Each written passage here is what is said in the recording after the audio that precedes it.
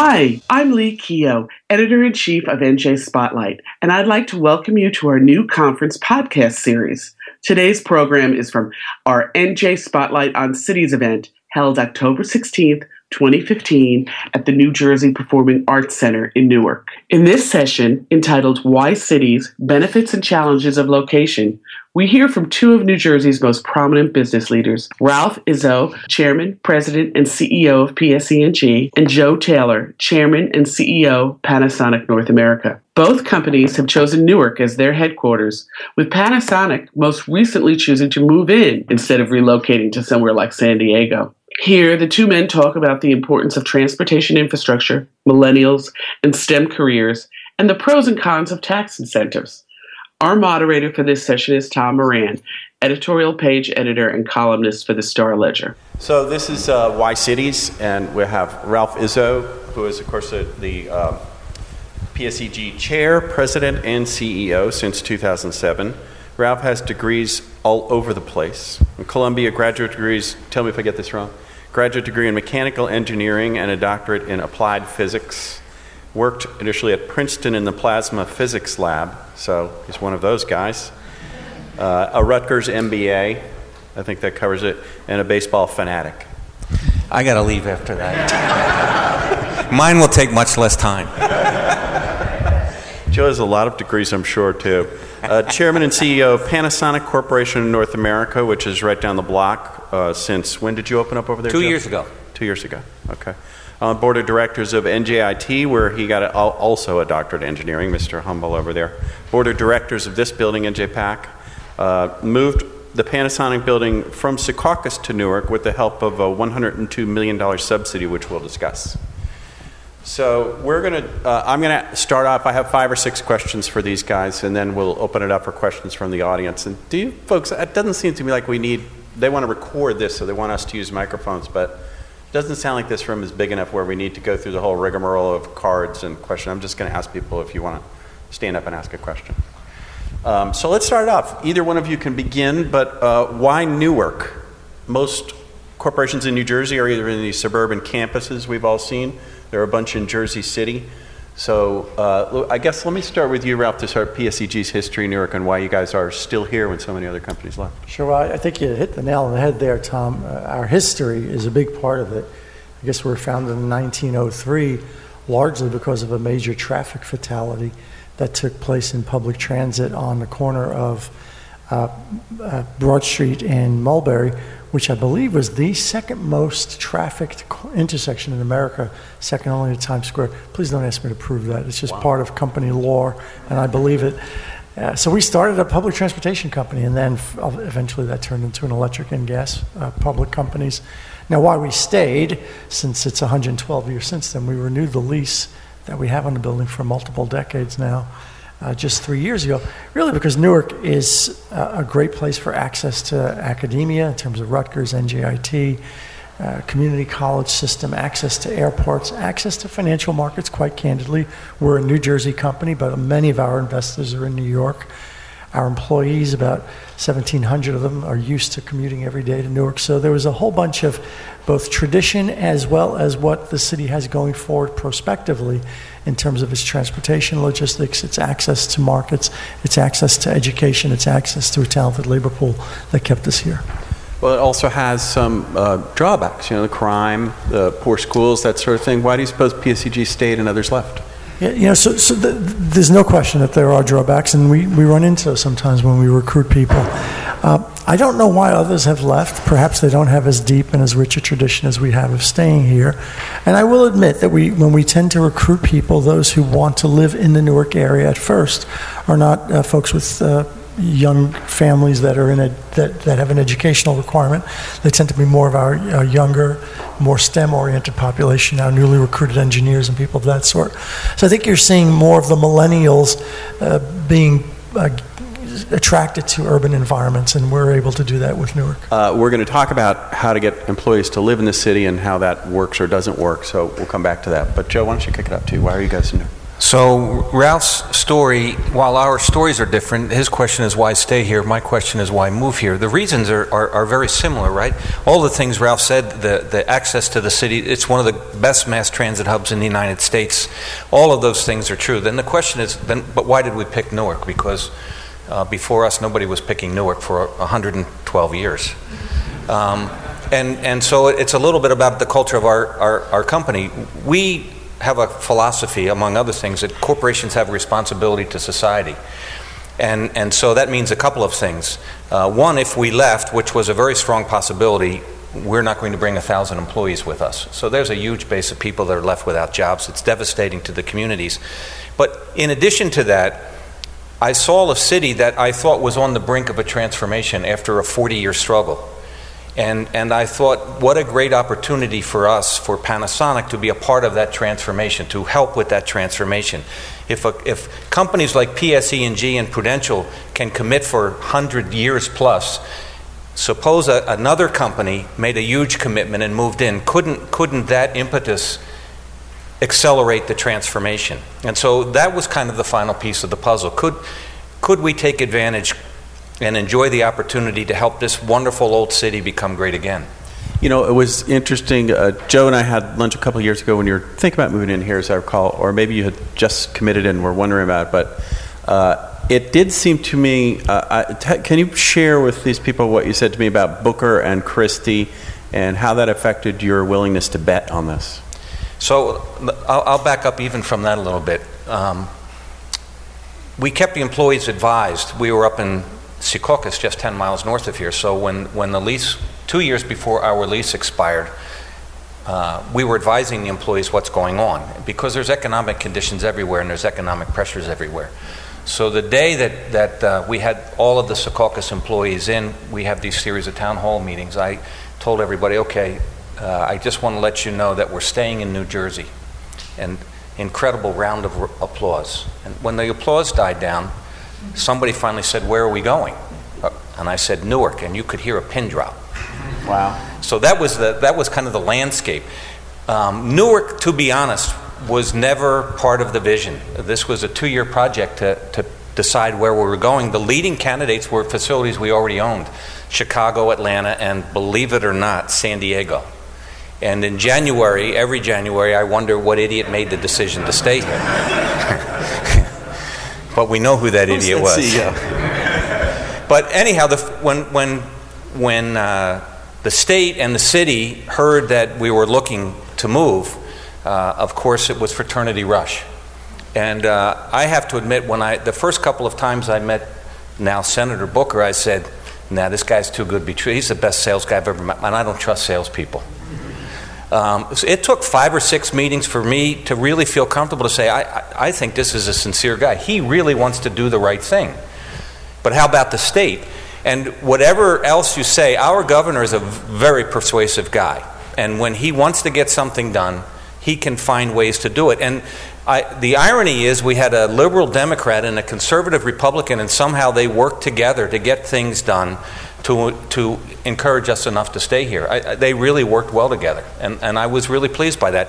And I thought that might have been a sign of things to come. Unfortunately, it was, and I read it all wrong. Does that have a big effect on your operations, the change in administration and the sort of nosedive that Christie's taken in New Jersey's esteem? I'm not a very political person. I don't follow that probably as closely as I should. I don't think it has an impact on any day-to-day business, but it impacts the climate of business. When state and local government work well together, it changes the whole environment of living in that area, not just as a citizen of the area, but certainly as a corporation and as a business leader, it changes the environment. Businesses can deal with anything except uncertainty. It doesn't matter how bad conditions are. If we can anticipate it, if there's a stability, then business can manage around it. Instability is the thing that affects business the worst. So what's the monthly allotment for bribes to the city council? Is that stable or going up? You have to sign an NDA before we can share any of that information. All right, I'm going to count to 5, and if what I said is true, don't say anything. 1. Let's talk about the subsidy. I dug up some stats that I find pretty shocking. Since 2010, New Jersey has agreed to provide, this is often reported that has provided, and that's not true. Most of this isn't allotted until the business unfolds over the course of many years. But since 2010, New Jersey has agreed to provide $5.4 billion in subsidy. In the previous 14 years, it totaled 1.4 combined. So we're talking about an astronomical growth that is still accelerating. In 2004 alone, $2.4 billion. So that means half of those since 2010, when this explosive growth started, were in 2014. Has that gone overboard? So let's clarify. When you say a subsidy, nobody's writing a check, right? That's a tax credit. Let's be clear, right? So tax credit doesn't mean Panasonic got a check for $100 million. That's not it at all. A tax credit is exactly what that means. It's a credit against future taxes. That's the first thing I want to clarify. The second thing is, whether we want to acknowledge it or not, the United States is competing with the rest of the globe to attract business. And the 50 states are competing with each other to attract business. It's a very competitive marketplace that corporations, I have a responsibility to do what's best for our shareholders, as well as a contribution to society, but I have a fiscal responsibility as well. So there's a competition among states. So that's the landscape. There's a global competition and there's a competition within the states. How do you attract enterprises to contribute to your community? That being said, there's no checks being written. So when I see headlines that say, state gave Panasonic $100 million instead of the teachers, that's a ridiculous comment. When we accomplish everything that we committed to as part of this tax credit, at the end of 11 and a half years, theoretically, we've received roughly an $80 million tax credit. At that point, after the $80 million tax credit, the state is plus $223 million. So if I said to you, I'm going to give you $80 million, will you give me $223 back? I think that's a good deal for me, don't you? Yeah. I don't see any lose for that. That's the first piece of it. The second piece of it, I read all of this stuff, but then I checked my own numbers, my own sources. I looked at how many companies have left New Jersey, how many have stayed, and how many have come in. So we've had 5 or 6 huge companies leave in the last 5 or 6 years. Some of Panasonic's biggest competition, some big automotive guys, they've left. And they've left with thousands of jobs. A few of us have stayed here for a number of reasons. The tax incentive was a part of that reason. And then we've been able to attract just a few large corporations in. So when I hear about this huge thing, I don't believe it's a huge thing. I believe that the state is better off. If I left and there's 1,000 people out of work, is that a good thing? Right. So I'm a huge proponent of economic development. I think tax credits are critically important. I think other kinds of incentives are critically important. And then it's up for some objective organization to say, okay, here's the 10-year history of it. Now what's the economic benefit or disbenefit of it? Yeah, the tax credit point is an important one that I'm constantly making too. Where that came up a lot is the Rebel Casino that the state, I think it was $250 million. Yeah. And people said, and when Rebel went bankrupt, we lost $250. We didn't lose a dime because none of that money, the subsidy takes the form of only a portion of the business generated. So if it flopped, it didn't cost us anything. But the question I have, and I think Al Coppi, who runs the EDA, has too, and they do scrutinize this, but you can never be sure. Are these companies bluffing? Would you have moved to Newark anyway? And then that trade-off you talk about doesn't work. No, I wouldn't have moved to Newark. Okay, but I'm saying that a lot of people who engage in this, even on the corporate side, I've read materials where they say, we probably would have moved there anyway, but we wanted to scare them and get it. You wouldn't be doing your job if you didn't try to get as much from this program as you could, right? Yeah, but let me also just say, even with the economic incentive, it was not nearly the most financially attractive opportunity that we had. Moving to our own facility someplace else financially would have been the right decision. And part of your concern is how do we'd have to do a lot of firing and hiring in that case. You wanted to keep your labor. I wonder how much those kind of factors weigh in versus the tax break. No, we calculate. So when you're doing these things, we knew what it was going to cost, how many people we're going to take, how many we would have to let go, what were the benefits of those, what's it cost to hire the new people. So opportunity cost. Yeah, that's all. So, Ralph, how is it that PSEG has been so clueless as to not get $100 million? True story. We looked at the Urban Hub tax credit years ago, just before our lease came up for expiration. And at the time, we were eligible to file for a tax credit by building a new building here in Newark. And there were no shortage of developers who approached us to do that. And I'm not pretending that I'm an angel and anyone who did otherwise isn't, but we decided not to apply for that tax credit because we thought that it violated the spirit of what the law intended, which was either to keep jobs here or to attract jobs here, and we weren't going anywhere. I think Joe doesn't need me to say this. He did exactly what his shareholders expect him to do and what his employees expect him to do, and he did what was good for the community. I am not a fan of these tax credits. I think they're a zero-sum game among states. They are a zero-sum game in some cases among municipalities. They are a second-best mechanism to do what really needs to be done, which is to eliminate all the dislocations embedded in the various loopholes in the tax code and the need to lower overall rates, and to begin a shift in public thinking away from taxing wealth creation and towards taxing things that we don't want to see happening. My favorite being, of course, the emissions of carbon. Mm-hmm. So in general, but in general, I don't have any more right to these opinions than anyone else does. I don't view them as something that we want to continue to see growing, except as a second best alternative to the fact that the tax code is all screwed up to begin with. And you certainly would have a hard time arguing that you're going to move to San Diego. That's exactly right. Okay. So just before I leave this topic, back to you, Joe. So when you look at this explosive growth, what if it doubles or triples in a state that can't pay its bills? Is there a point at which you would agree that this has gotten out of hand? Of course. So let me just clarify. I completely agree with Ralph. Just because I took a tax credit doesn't mean I don't agree with him. The battle between the states, if you had it's absolutely absurd. And businesses in general, and we've been able to take advantage of them in other places. Some of the deals are just crazy. Yeah. But if you're running a business or you're creating a new business and you don't take advantage of it, I don't think you're really doing your job as a corporate executive. But there is a point where it doesn't make any sense at all. Of course. And Ralph, it could be that this is crazy as a national and within New Jersey local frenzy, but you still have to play this game. It's almost like campaign finance. You don't want to unilaterally. Should New Jersey unilaterally disarm?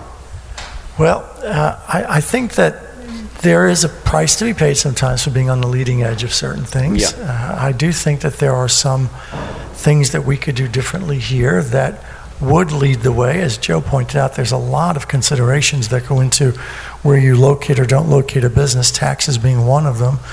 But it's the quality of your education, it's the quality of your infrastructure, it's the proximity to markets. New Jersey has an enormous number of tremendous inherent advantages to attracting businesses, and it has some disadvantages. Large among them is the amount of home rule and the balkanization of the regulatory system, and how many different parents you have to ask permission of before you tie your shoes.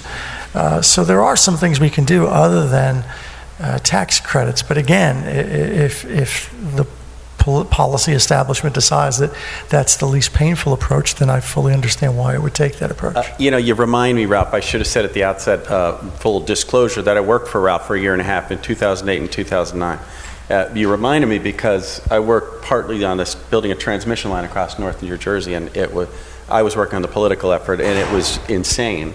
And it brought out the conservative in me, too, when we learned to get an environmental impact statement to cross something like 1.5 miles of federal park, to replace a small line with a big, taller, uglier line, granted. But along the same road, the same pathway, they were telling us to take 4 years. I don't know how that turned out, but 4 years? It was like me on April 15th when I become a Republican. It's outrageous. We actually energized the line just this past June, thanks, Tom. Good to know. Let me ask you one other thing that just came up in the keynote address I thought was interesting. When a company moves into a city like Newark, I'm curious how much you'd sink in versus how much you sort of skitter along the top. I mean, but people could come in, your employees, into Penn Station and go to both your headquarters nearby and never touch Newark. And I want to ask about that, the one aspect of that to zero in it first. Do you guys have a good idea of what percentage of your employees live in Newark, and what kind of efforts do you make or do you feel obliged to make to encourage more of that?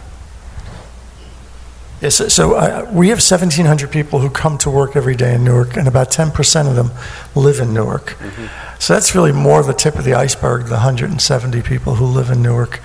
We did some rough calculations knowing about this panel, but we spent last year in Newark $57 million as a business. We paid direct taxes of about $2 million, indirect taxes of about $4 million through our rent. Our foundation spent about $2.1 million on various local charities. I have no idea what our employees spent at Queen's Pizza and at Nico's downstairs and things of that sort. I think the next big area of involvement for us is as we do projects in Newark and other cities where infrastructure is old and in need of replacement, is to really focus on hiring local talent. We have dual masters. When we build a major switching station like we are at McCarter Switch here in Newark, we have an obligation to the customer population in general across New Jersey to keep rates low, which usually means the least cost qualified bidder. But there is a local community impact that needs to be realized, and to the extent that we can provide an enhanced degree of economic development to that community by hiring local contractors, local electricians, local architects, and landscape planners, then I think everybody wins, and that's an area of emphasis for us now. Yeah, for us, it's really an evolution. So if you remember the pin dropping, that was the baseline, right? Everybody said, I have a job, but my God, it's in Newark. So then we heard estimates that as many as 10 or 15% of our employees were going to quit. I think we lost 1 or 2 employees, and it was only because it wasn't convenient to get here. And my dream and what I'm hoping for is that we're not carpetbaggers, that eventually we'll embed ourselves into the fabric. And the evolution is really, really moving along. So just a couple of points. When we moved here, one of the key points was the mass transit.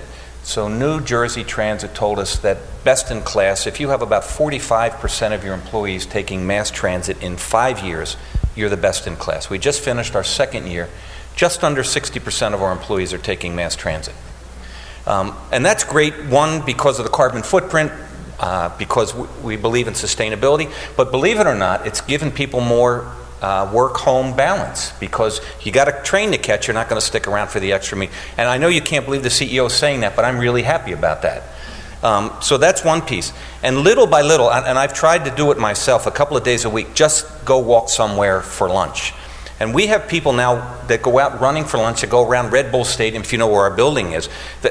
So more and more people are venturing out and getting more comfortable. Then the next step is when I see them coming back with their dry cleaning and their prescriptions, then I know that we're really being a part of it. But another piece of this is the city itself, right? So I think people would like to go have drinks after work. The city has to evolve as well to be kind of a more welcoming place with more things for more people to do. And I'm not saying anything that you all don't already know, but, and I'm going to sound like the Chamber of Commerce, one of the things I found interesting, the city population is around 265,000. There are 55,000 college students in this city. And I think as an urban area, it's the highest percentage of students per capita of any city in the country. But this doesn't feel like a college town. You don't see kids roaming around. It doesn't feel like one. And there's a vibrancy in college towns. So I think there's a lot of things we have to do. Part of it is getting our employees to be part of the community. The other is the community has to change. And I think we want to be a part of that. On my own, I live in Montclair and have commuted into Newark for 20 years or something like that. And I have never felt, that commuting in, I'm kind of, when you said your employees didn't, at first you were estimating 10, it's not the commuting in that I think is the problem for most people, it's crime and education. Right. If you want to raise a couple of kids and because Newark, I'd say after 5 has picked up somewhat, and dry cleaning and all that stuff. It's just the crime and education are still struggling, and I wonder if either of you hears anything from your employees about that, now that Newark, 30% now growing to between 40 and 50% charter schools, not all of which, but some of which, the big change, KIPP and North Star, are kicking butt. Yes. And does that change? And then the crime dropped under Booker, and then when the police left, it went back up. So what do you guys hear from your employees about that? So on the education front, Tom, your editorials have been spot on. We're big supporters of KIPP and North Star and various Robert Treat Academy as well. They've performed outstanding for the kids, and no shortage of interest on the part of the parents. We tend to not get involved directly in some of the debates that have taken place over state control or lack of state control over the school district, but we help the school district in any way we can. Specifically, we did some energy efficiency work and some rooftop solar work for them. We have a whole host of employees who volunteer times with organizations like Newark Stars, where we mentor kids. We try to bring some kids in for internships over the summer. The mayor and I have talked about perhaps either funding or directly providing job opportunities for kids during the summer. So no doubt the educational system has some shining pockets of improvement and still has a long way to go. I think the number one concern, and as I said before, the employees that we tend to recruit who tend to be willing to stay do not have young kids that they're putting through the school system. Mm-hmm. The challenge I hear about mostly from our employees is the occasional random crime that still occurs even in the downtown. We did have a shooting near a nearby parking lot that almost affected an employee of ours within the last 6 months, I think. And it's usually not that severe. It's usually somebody gets knocked down because they were on their cell phone and it got ripped out of their hand and they got pushed to the ground. But that is the number one concern that I hear from current employees who are traveling in and out of the office on a daily basis is crime. Mm-hmm. And same with you, John? Yeah, I think we do a weekly crime report, believe it or not, that all employees get. And we focus first on the 12 square blocks of downtown, and then we concentric. And there's a couple of points that, one, we want people to understand this is an urban area, and there's crime in every single urban area. So you have to be aware. This isn't Secaucus, this is Newark. So you have to be aware of your cell phone and your purse and all those things. But the point is, downtown is safe. It's as safe as any other downtown. And as you go out further and further, there are more and more issues. I think one of the problems with the perception of Newark, maybe because it's a small city, when you read the New York newspapers and there's a shooting, it's not New York City, it's Park Slope, they specify the area. So in the resident's mind, oh, I know where that is, that's nowhere near me. In Newark, it's just Newark. And so that's one piece of it that could help change the perception. The other piece I want to talk about, when you talk about crime and you talk about education, the next step is you have to talk about jobs. And I think they're all directly related. Lack of education, increase in crime. I hate to oversimplify it, I'm not a sociologist, but I think if people can get jobs, they have hope. And if they have hope, there's, I don't want to say more pride in the community, because I know people have pride, but it seems that there's less crime. And I think all of these things are related, and as corporate leaders, I know that we struggle with how can we create more jobs. Right, and there's one part of the do your employees work in Newark is, are people, would they be comfortable moving from the suburbs?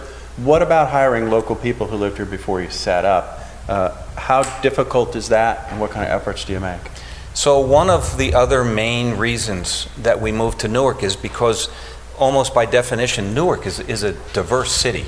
And I thought it would be just a wonderful opportunity not only to improve our diversity, but to hire local people. One of the difficulties is most of our opportunities right now are kind of mid-career professional, engineering, accounting, marketing type jobs. And we have an agreement with the city before we go outside to hire anybody. We give the city, there's a program called Newark Works. We give the city these job descriptions, and they have a small period of time of exclusivity. But we haven't been as successful as either of us would have liked trying to find people living right in the city of Newark.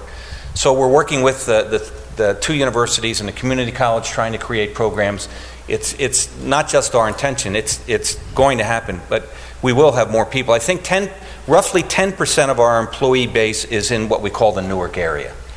Okay. But if you ask me how many before and after, I don't know. Okay. Yeah, last year we hired 75 people from Newark. But as I said, I think that is not going to be how we limit ourselves in terms of participating with the community. This one project I just mentioned a moment ago, McCarter Switch, we have hired a local architect for really a 7-figure contract, and I know we've been supplying some sandwiches to our construction crew, and a local deli's gotten a couple tens of dollars. Mm-hmm. So it's everything in between. Mm-hmm. That project garnered a lot of opposition initially, and PS over a long period of meetings suggested it's okay. If you look at the barriers to that, a couple jump to mind. One is criminal records. The numbers are horrifying after 2 decades of mass incarceration in Newark. Another is education and skills. And I think this probably applies more to you, Ralph, but membership in certain unions tends to be a barrier also to hiring locals. Yeah, so we're a fully unionized company.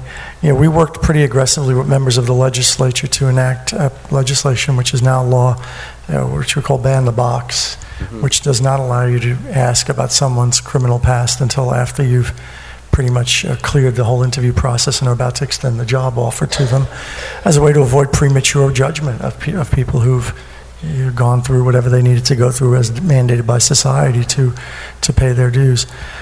So we're quite proud of that, and we do have some pretty standardized testing that we have for our craft positions, where we unfortunately do see some racial and gender disparities in terms of the pass rates of that. We try to work with folks who fail those to tell them, here's what you need to do better and differently in the future. I don't know of any built-in bias to being or not being a union member on a basis of where one lives or one's race or gender. So I don't think the union issue is the dominant one for us. It's more the educational issue and making sure people have had the skills to be successful when taking the intro battery. I thought some of the unions, and I could be wrong about this, that were predominantly white and it's difficult to get in, so that it becomes handed down to your son and daughter kind of thing. And yeah, well, there's no question that there's a lack of diversity in the unions, and there's no question that there's a patronage system, for lack of a better word, where it's a great job, so I want to get my nephew in or I want to get my niece in. And I must admit, as a CEO, I struggle with this issue. I love hiring from within. I love promoting from within. I think the highest compliment someone can pay our company is, I want my relative to work here. But the downside of that, and it's a huge downside, it's one that we work out all the time, is you then never make improvements in making sure that your company looks like the population you serve. And that is essential to business success. That's not just being a nice guy or trying to say the right thing. If you believe that you can succeed in this world without reflecting fully the values, the thought processes, the culture of your customer base, you're not going to be successful. So you have this constant tension between using the pipeline that exists naturally versus creating a more diverse workforce. I love this guy, but none of my relatives will ever work for PSEG. I want to leave some time for questions, but before we do, quick question for both of you. What do you think about the move to provide $15 minimum wage, especially for janitors, because this isn't one that you can move that job to China? It's certainly not an issue for PSEG. There's nobody at PSEG who makes less than $15. Do you, for janitorial services, are those PSEG employees? Those are contracted out. And do you know what they make? I have no idea. There you go. Yeah, we're kind of the same. We don't have anybody anywhere close to $15 an hour, but the janitorial services, frankly, I don't know that either.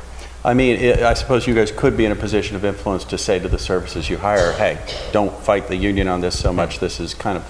You have to be real careful with getting too deeply involved with how your contractors treat their employees, Tom, because then they become your employees. This was my 60-second editorial break. I wanted to ask about transportation, and maybe somebody will ask about it, but let's open it up for questions. Does everybody, the other sessions had a system where you have to write down and put it in, but it seems like a small enough room that we can just ask people to stand up and ask. So does anybody have questions? You don't even have to stand up, actually.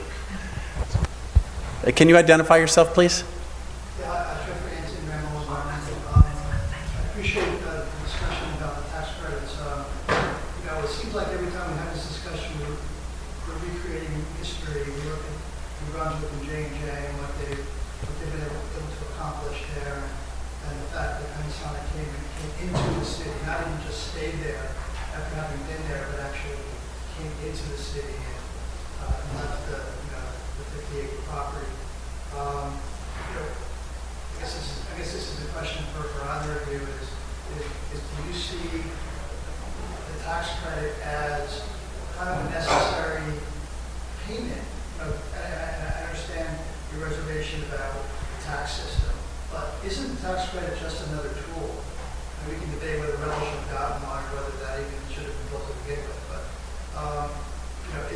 is the tax credit a worthy tool, just another tool in the toolbox to create a catalyst development is, the catalyst for vibrancy. Of course, it's another tool. I mean, and I don't want to get into political ideology. I'm just a bigger fan of government making decisions that are ubiquitously applicable as opposed to picking winners and losers. I see no difference between giving a loan to somebody who goes bankrupt 5 years later to giving a tax credit to, well, I guess there is a difference. In one case, the money's out the door. In the other case, the money's not out the door. But I would just rather see government create the infrastructure, broadly defined, the human infrastructure, the physical infrastructure, and then not create these little perturbations in the tax code here and there, depending upon relationships or dialogue or timing of specific events because somebody's got a lease that's up or not up. There's nothing wrong with it. Don't get me wrong. I mean, it's a second best approach. So yours is just let's have a level playing field and a good infrastructure and go from there. Yeah.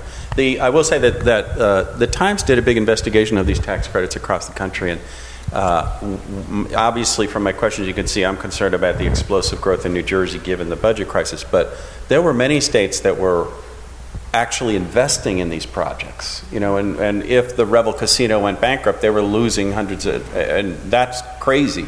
When I read what other states are doing, it really seemed to me like New Jersey's, at least the structure of its subsidies was a lot more sensible. But do you have anything to add to what you said earlier? No, I completely agree with what Ralph said, but absent those fundamental changes, I think we need some kind of incentive to attract businesses to the state. Okay. Any other questions? Hi, Victoria Zella, New Jersey PACE. PACE stands for Property Assessed Clean Energy. And as an incentive to moving businesses to take over white elephants, abandoned properties or underutilized properties, can you speak to, if you know anything about Property Assessed Clean Energy, which is an amendment on Governor Christie's desk right now to be signed? We see it as a huge job creator. What does it do? What does the bill do? So, Property Assessed Clean Energy, which is active in 31 states, and there's probably about $2 billion, very early amount of investment.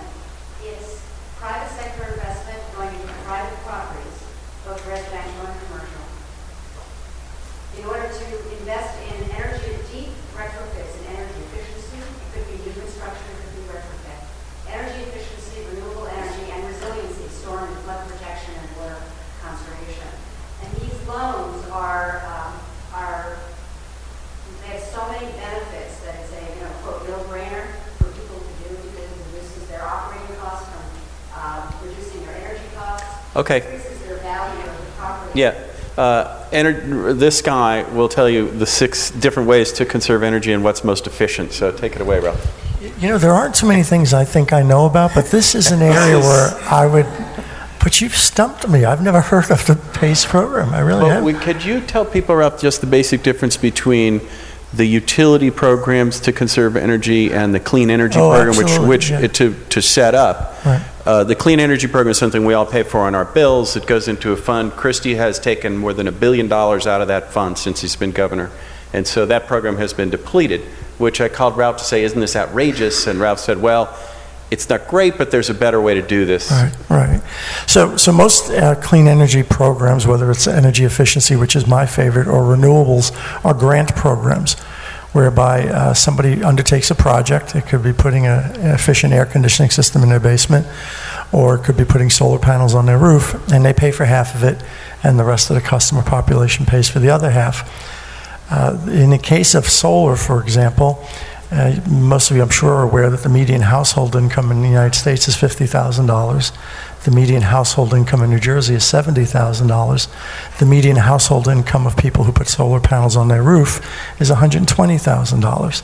So you basically have a very regressive system whereby grant money flows from those who can barely afford it to those who can greatly afford it. So the better approach that I mentioned to Tom is that you simply let the utility do the work and have it targeted towards those customers who you want to see subsidized. I'm not arguing against subsidies.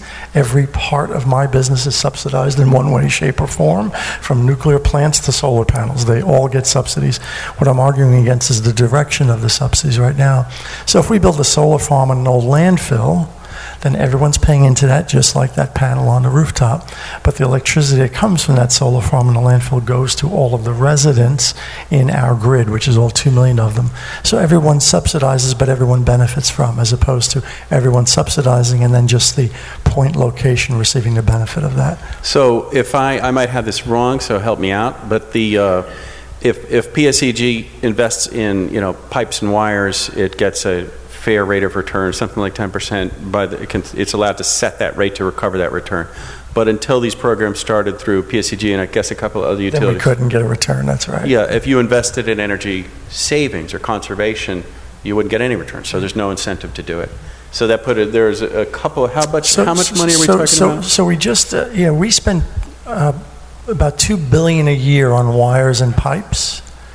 We spent in the last 5 years $700 million on solar energy, and in that same period of time, so $2 billion per year. Do that times 5, $10 billion over the last 5 years. Last 5 years, $700 million on solar, so factor 10 difference. And in the last 5 years, $300 million on energy efficiency. It's insane. It's because really should be the other way around. The bang for the efficiency is much bigger. Absolutely should be the other way around. Next. Pete Castleback of New Jersey Future. Both your companies made good business decisions to move to Newark. What would have to change to make you want to leave Newark? The inability to recruit talent. Say again? The inability to attract talent. It's number one. I mean, we're as good as our people. Nothing more, nothing less. That's a difficulty.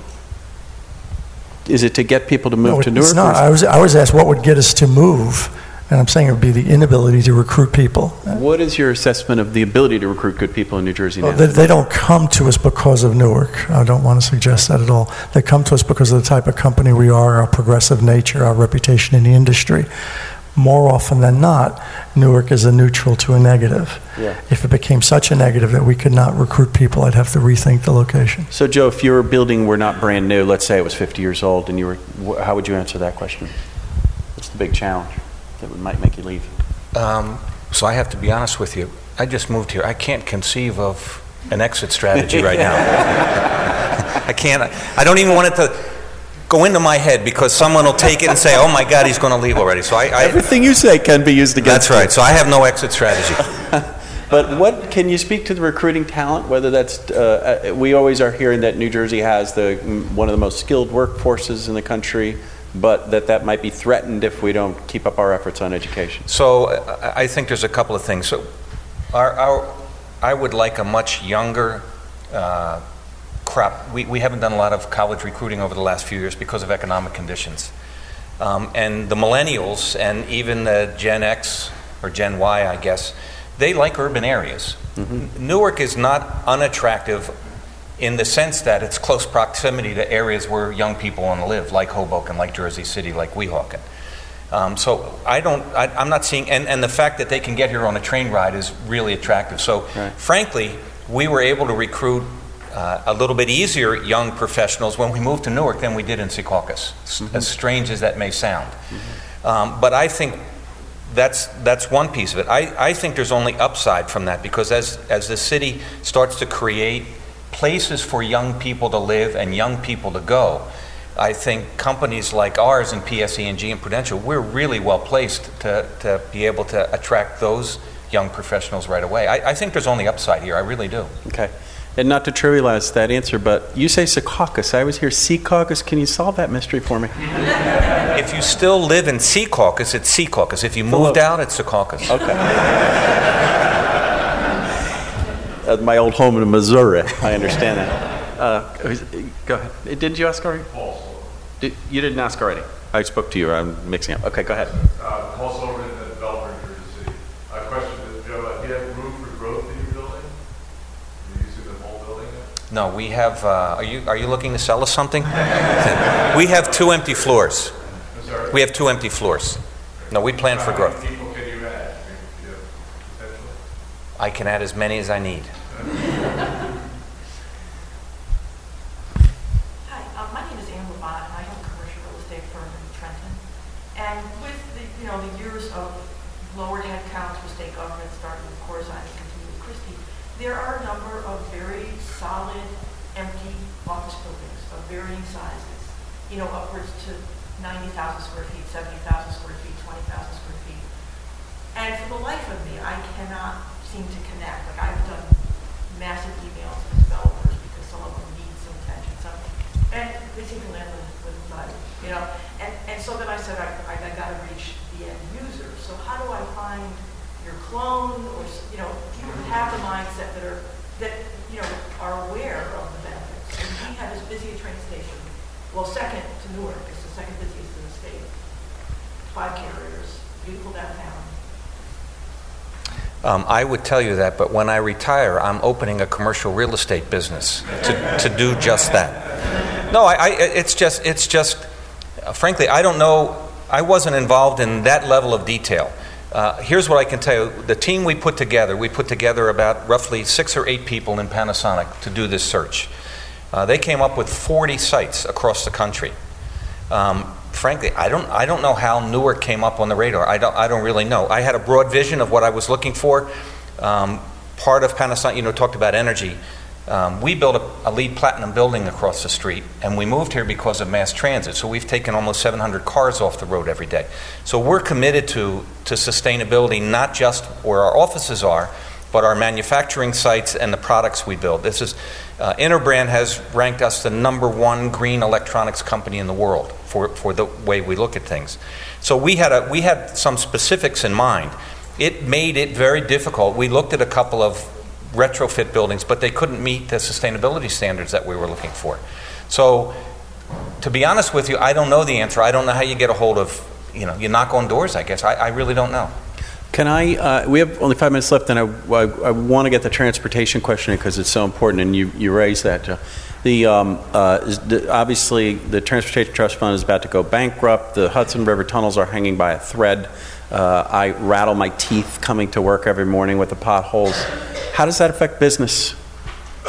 And would you favor a gas tax to fix it? Again, to be very transparent, it doesn't affect my daily business. It actually encourages the employees to take mass transit, which is what I wanted them to do. But mass transit is a mess. And if the it's tunnel better than the roads and the traffic, and you know, it's so like we should keep the roads miserable.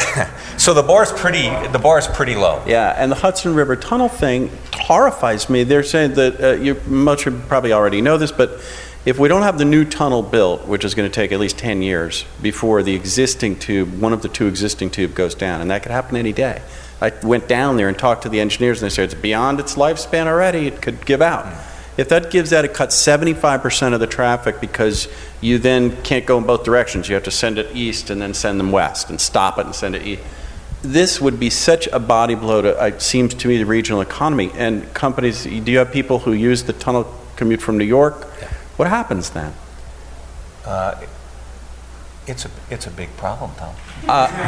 Should I be as worried as I am? I'm sort of banging if you drums think about it, so I don't want to be political about it. Let's just be pragmatic. Right. So that tunnel is used. Yeah, people go into the city to see shows and restaurants, but most of the people are going in because they have jobs there. Yeah. If they can't get in and out and they can't do their job, then what happens to the economy of New Jersey?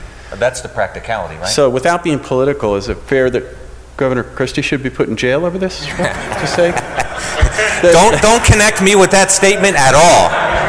Actually, this is the federal Department of Transportation Administrator Andrew Fox said, called the behavior of the local leaders, quote, almost criminal. And I think I quoted part of what he said. Yeah, I'm not a fan of hyperbole, and I'm not going to side with one federal official versus one state official. No, I know that, but clearly we're a big believer in infrastructure investment in the state's transportation. How worried are you about a collapse of that tunnel? I'm not worried about a collapse of that tunnel. I am worried about the ability to get people from point A to point B, and we try to move about 6,000 people around the state on a daily basis for one reason or another, either because the power is out or because the gas isn't flowing or because we're reinforcing a line before the power goes out, and it's becoming increasingly difficult to do Would that. it not be harder, for example, home values would be affected? When they built Manhattan Direct, home values around those lines went up. I assume the same thing would happen in reverse. Your people, wouldn't it be harder to recruit if it was a big pain in the ass to get to New York? Oh, yeah, there's no question about it. No, I spend a fair amount of time in New York. As I said earlier, many of our investors are in New York, and I cannot predict how long it will take me to go from Newark to Midtown Manhattan, where most of these folks have their offices. I think as the crow flies, it's 6 miles. It could take a half an hour. It could take 2.5 hours. It's insane. It really is. We agree Christie's a criminal. Tom? On that happy note, I think we've run out of time. Thank you. The conversation was, we could extend it, but next session is going to be momentarily. Okay, thanks to everybody.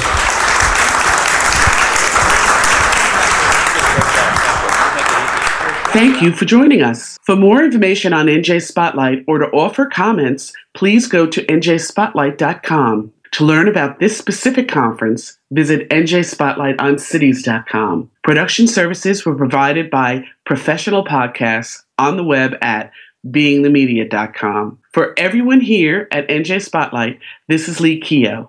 Thanks for listening.